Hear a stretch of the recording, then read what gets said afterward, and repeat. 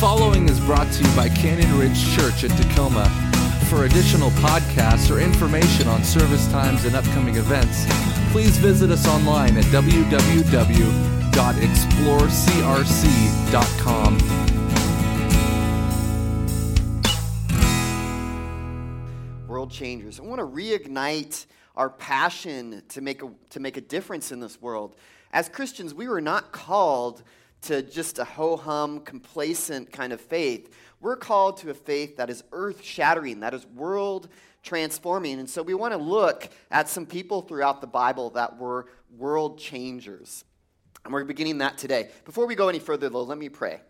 God, thanks for this message. Thanks for the chance to be able to speak your word to these people, Lord. I pray that you would begin to speak it with specificity into each and every one of our situations, God, and that you would encourage us and lift us up to be the people that you have called us to be. In your precious name we pray. Amen. So God has called us to greater things. In John 14:12, Jesus said, "Whoever believes in me will do the works I have been doing, and they will do even greater things than these, because I am going to the Father." You know, so much of our life, we've been called to greater things, but so much of our life doesn't necessarily always look like greater things. But God has called us to greater things. One of the deepest needs as a pastor that I found that people have is for meaning. One of the deepest needs people have is for meaning in their life. You look at the Purpose-Driven Life, a book written by Rick Warren, and sold over 30 million copies, one of the best-selling books of all time, that there's so many people that want to find what is their purpose in life, what is their meaning, what is their significance. We don't just want to feel like we get to the end of our life and nothing changed, nothing happened, we didn't have meaning to someone or to something, and so we want to make a difference. And so we want to dream big dreams.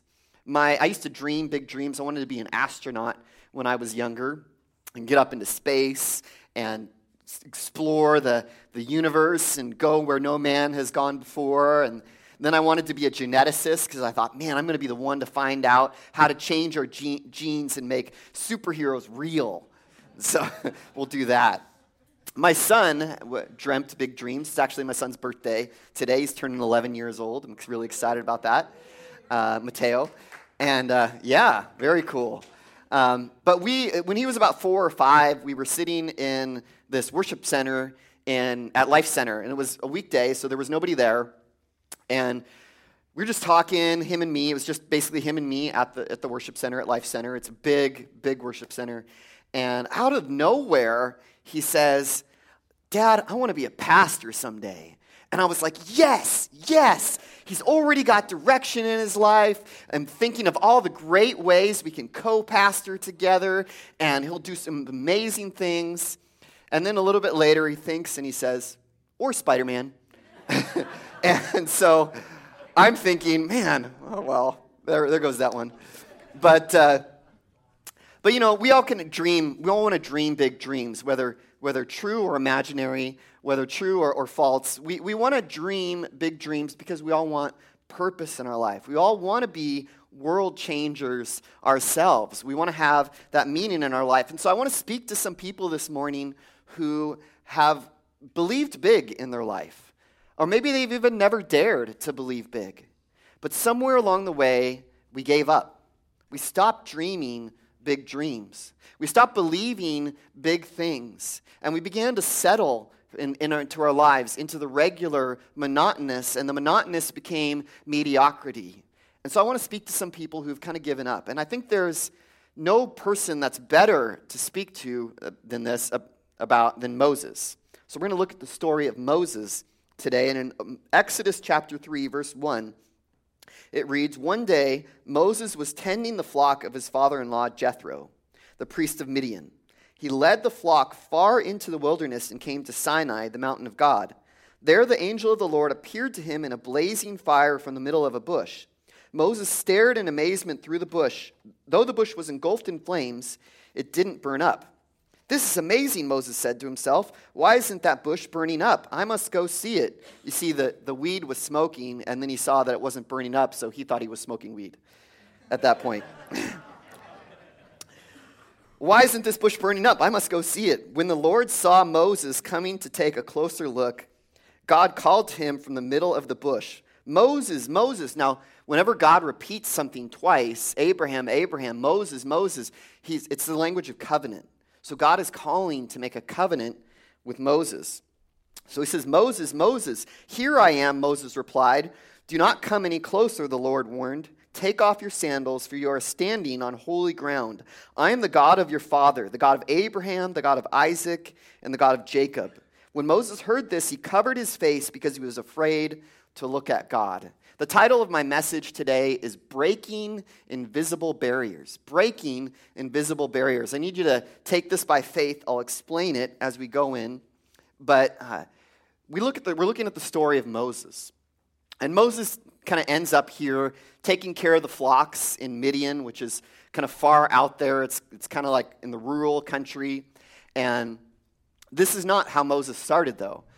And back in Egypt, when Moses was just being born, the Egyptians saw all the Hebrews, and they saw them overpopulating Egypt, and so they wanted to kill all the babies. And Moses' mother wanted to save him, so she put him in this basket and floated him down the river. And Pharaoh's daughter, Pharaoh was the king of Egypt, the most powerful man in the world at the time, and Pharaoh's daughter sees him and basically adopts him and takes him into her home. And so Moses grows up in the palace. He grows up in wealth. He grows up in power, and that's all he's known. But he still knew he was a Jew because his own biological mother actually took care of him and was his nurse. And so he grew up knowing that he was a Jew. He's walking along one day, and when he's a little bit older, when he's a young man, and you actually think he was 40. So 40 is a young man. I'm almost 40. 40 is still young. But he's walking along one day, and he sees an Egyptian beating a Hebrew. And he gets so angry because he sees this happening. And so he beats up the Egyptian, and the Egyptian actually gets beaten so bad that the Egyptian dies. And Moses feels shame, he feels guilt, and so he tries to hide it, which is what a lot of us do when we've sinned and we've made a mistake. And so he tries to hide it, we try to hide it. So he hides the body away, buries it in the sand, and while he's there, he gets up and goes away. And the next day, or a couple days after that, he's walking, and then he sees a Hebrew beating up another Hebrew. And he says, "You guys are brothers. Why are you beating him up?" And the Hebrew says, "Were you going to kill me like you did that Egyptian?" And so Moses knows he's found out, and he knows Pharaoh could kill him. And so shame and fear grips Moses, and Moses runs off. And he runs away, and Pharaoh does try to kill him, but Moses gets away, and he goes and he flees out to Midian. And in Midian, he takes a wife, he builds a family, and he begins to become a shepherd. And so that's what he's doing, and that's his daily routine. He's a shepherd now. He's no longer in the palace. He's no longer in power. He's now just your average guy, your Joe Schmo. He's just doing the daily routine of life. And so it's wake up, bring the flock out to pasture to eat, and bring them out to water to drink, and sheep and goats, which were the animals that would have been a part of his flock, are stupid animals, and so they're going to wander off, and to protect him, he'd have to pull them back, or he'd have to protect them from wolves and other things that might have been around there. And so that was his day. And shepherds, they spent a lot of time with the sheep and the goats because, like I said, they were stupid animals. They would get in trouble a lot, and so spend a lot of time with them and then go home, and once you put them in their pen, and spend some time with family, and then go to sleep and do it all over again the next day. And for 40 years, this is Moses' daily routine. He's just there.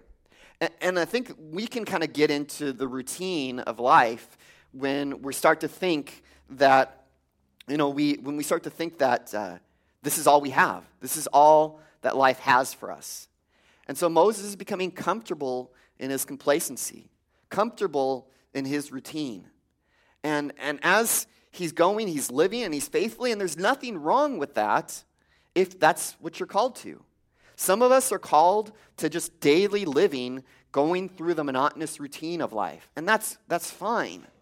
But God wants to break in to Moses' life, And he wants to call him to something greater because he has a greater thing on his life. When Jesus called you, he called you because he saw something in you that he wanted you to do greater things. That's what God wanted to do in you and through you. He called you for a purpose. He called you because he wanted you to be on mission. And so God wants to come to Moses to help him to be on mission, to help him to see that there's a greater purpose for his life. And so Moses comes and he goes before this burning bush, and God's speaking to him to his bush. Moses, take off your sandals. This is holy ground. You're now encountering the God of the universe, the creator of all things. And so Moses is out there in front of God, and he's afraid. And God says, I've seen the suffering of my people in Egypt, the Hebrew people. And I want to send you to Pharaoh. Pharaoh, whoa, let my people go, right? The church people got that joke. But so he said, go to Pharaoh, go to the most powerful guy in the world at the time, and tell him to let my people go. Let all of his workforce, all of the people that he makes all these different things for him, let him go, right? And so Moses is thinking, who am I? That was Moses' response. Who am I? And I think that's a lot of times that's our response, because here's Moses in Midian, kind of out in the middle of nowhere, far off from Egypt, from the power of the world, and he's thinking, I'm nobody. Who am I?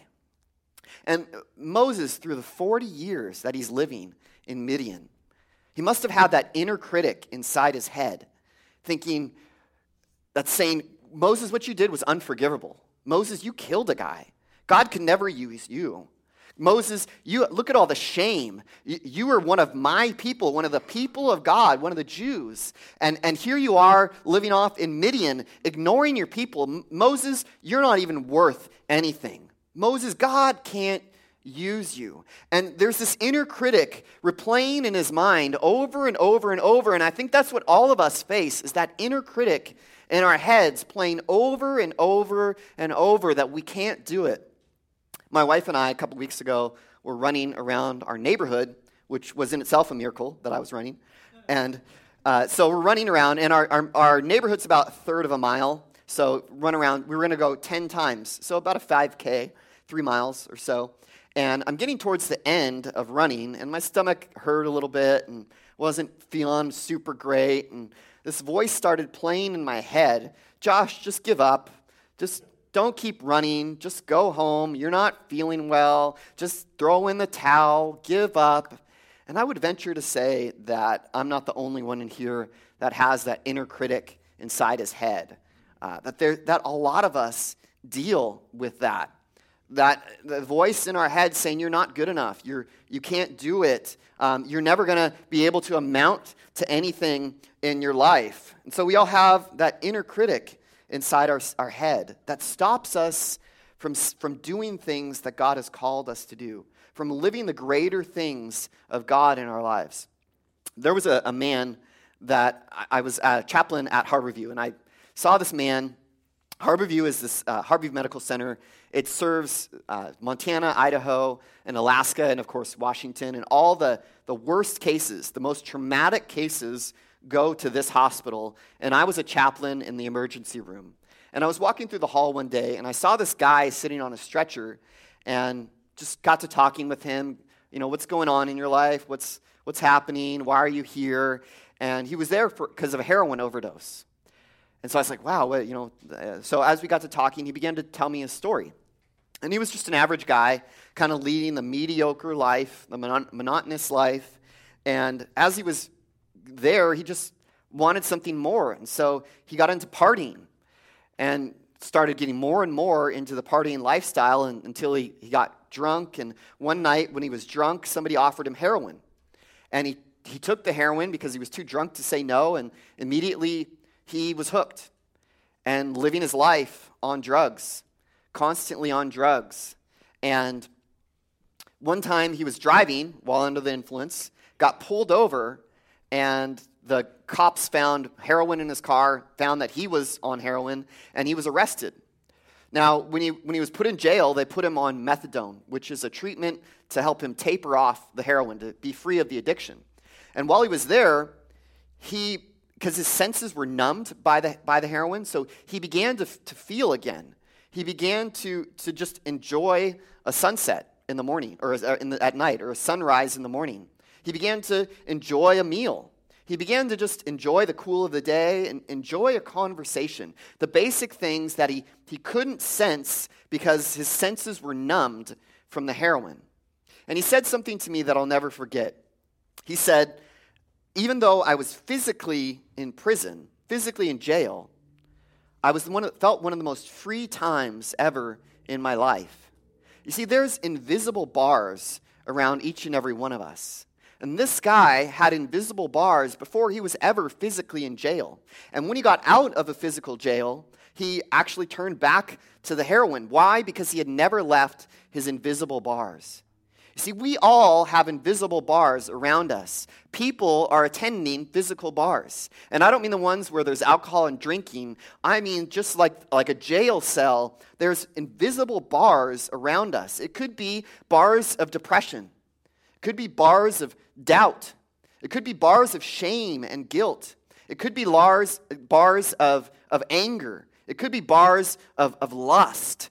There is bars around people. As I was saying, my wife and I, when we'd go around the neighborhood, I would see people come home, go in through the garage, and go and turn on the TV. And they're watching TV the rest of the night. And they're facing bars of isolation in their life. But the bars where they're by themselves.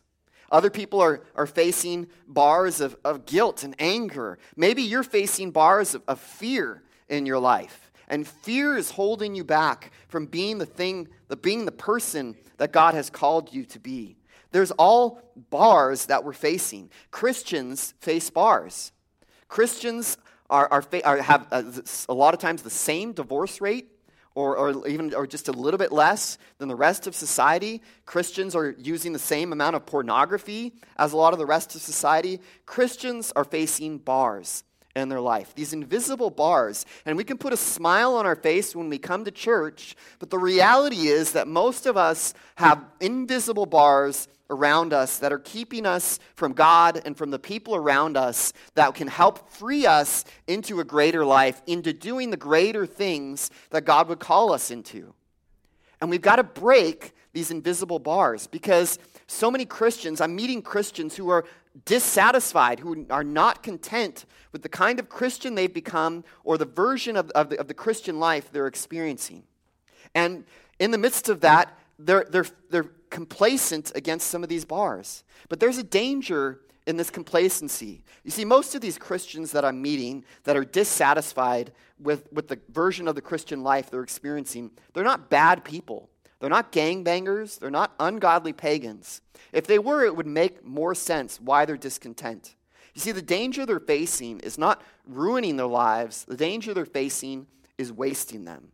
That's the imminent danger that a lot of us are facing, is wasting our lives. And there's a price to pay because of that. Our hearts start shriveling when we're living in this complacency. They may already be shriveled. Our dreams might start dying. Some of us, they're already on life support. And ultimately, we can get to the end of our life, and all we'll see is a stack of regrets facing back at us. But that's not the kind of life that God has called us to live. See, most Christians are content to survive the world, but God has called us to overcome it. And that's what God wants us to be, is as world changers. You see, I don't want to read the Bible as a history book of the great things God did in the lives of people in the past. I want to read the Bible as a guidebook to what God wants to do in my life, as a guidebook to what God wants to do in and through this church. That we would be a church that would get out, and we would be a world-changing church, that we would begin to make a difference. And so God responds to Moses' "Who am I?" with "I am." See, God named himself forever. I am who I am. Or another translation, I will be who I will be. Moses was saying, who am I? In other words, I am not. But God was saying, I am. See, when you're facing a situation where you're saying it's overwhelming and you're afraid and you're saying, I am not courageous, God says, I am. When you're facing a chaotic situation where you're saying, I am not peaceful, God is saying, I am. When you're lonely and you say there's no love, God says, I am. When you're hurting and you say there's no help, God says, I am. So watch this. God's I am is greater than any of your I am not. So in the midst of your situation, God will say, I am whatever you need, whatever help, whatever courage, whatever love, whatever thing you are placing, because God is our refuge and our strength and ever-present help in times of need, and He is our I am to whatever you are I am not. Write that one down. What if we lived like we had a personal God that was with us? He is Emmanuel, God with us. We're not living by ourselves. We're not living by our own power. We have a God that is around us, that loves us, and is with us. What if we lived our life believing that I'm not taking these steps by myself, but I'm taking these steps because I have a God that is God with us? What if we lived like we had a personal God with us?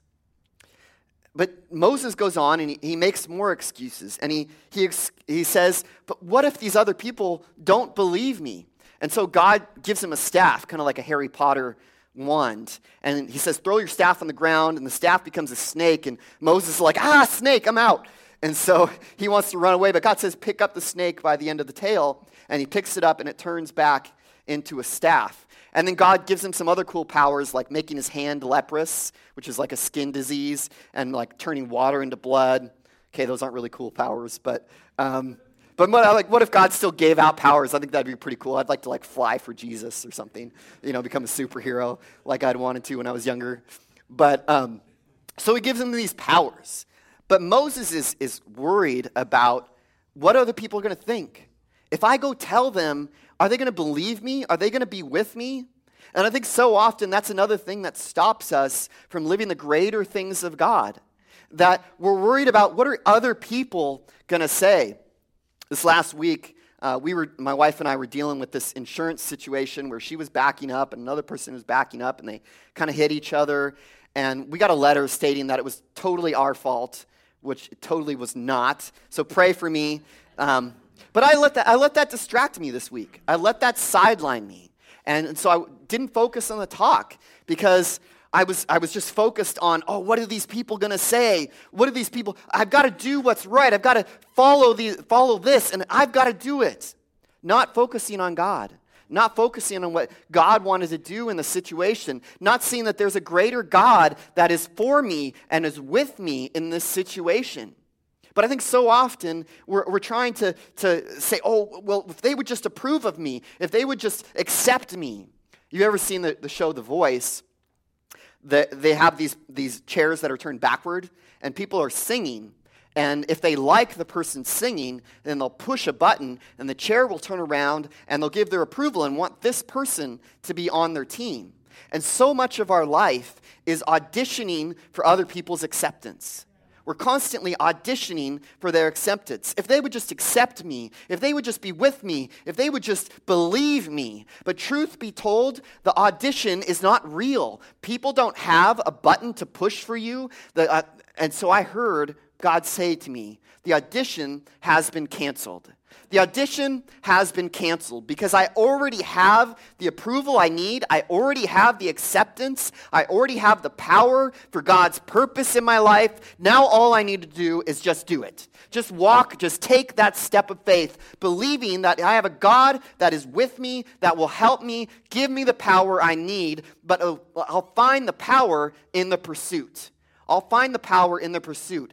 See, the thing about God is that God doesn't show you everything or give you everything you need, or at least in terms of what you think. God doesn't send down a supply list and say, okay, here's all the things you're going to need, and here's all the things I'm going to give you, and you just do this. But what God does is he lights the path one step at a time in front of you. And as you walk, he says, I'll give you what you need. as you keep taking steps of faith, God gives you what you need.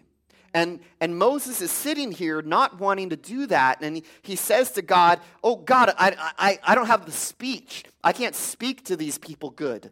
I'm not speaking good, which is not good English in itself. But he says, I can't speak good. And God's response to him, I think, is so telling. God says, who gave you a mouth? Who gave you the ability to speak? Am I not sending you? In other words, God is there. God is with him. But he's trying to break down Moses' excuses and ways that he wants to stop.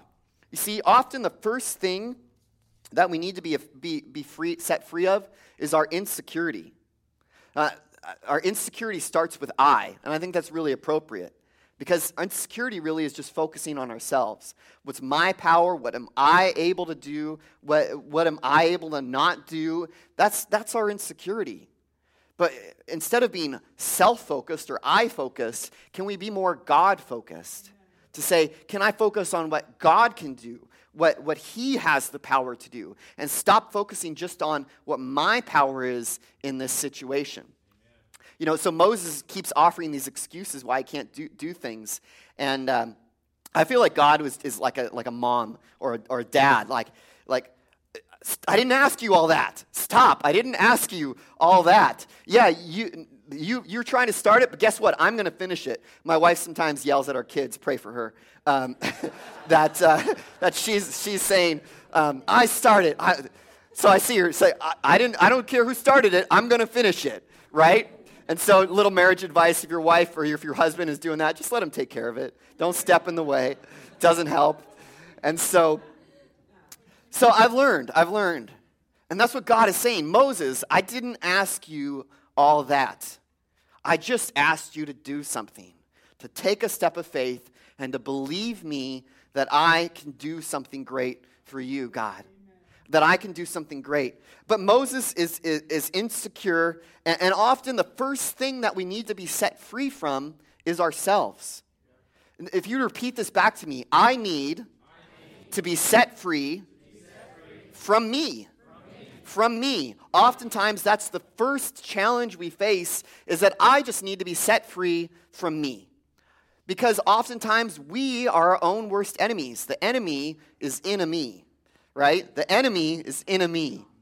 And so, oftentimes I've prayed that the situation would change, and the situation changes, but I didn't change. And I took the same spirit into a different situation.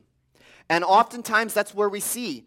People don't make it because they take the same spirit into a different situation. They're praying the situation would change, but the spirit didn't change, and so they end up right back where they were.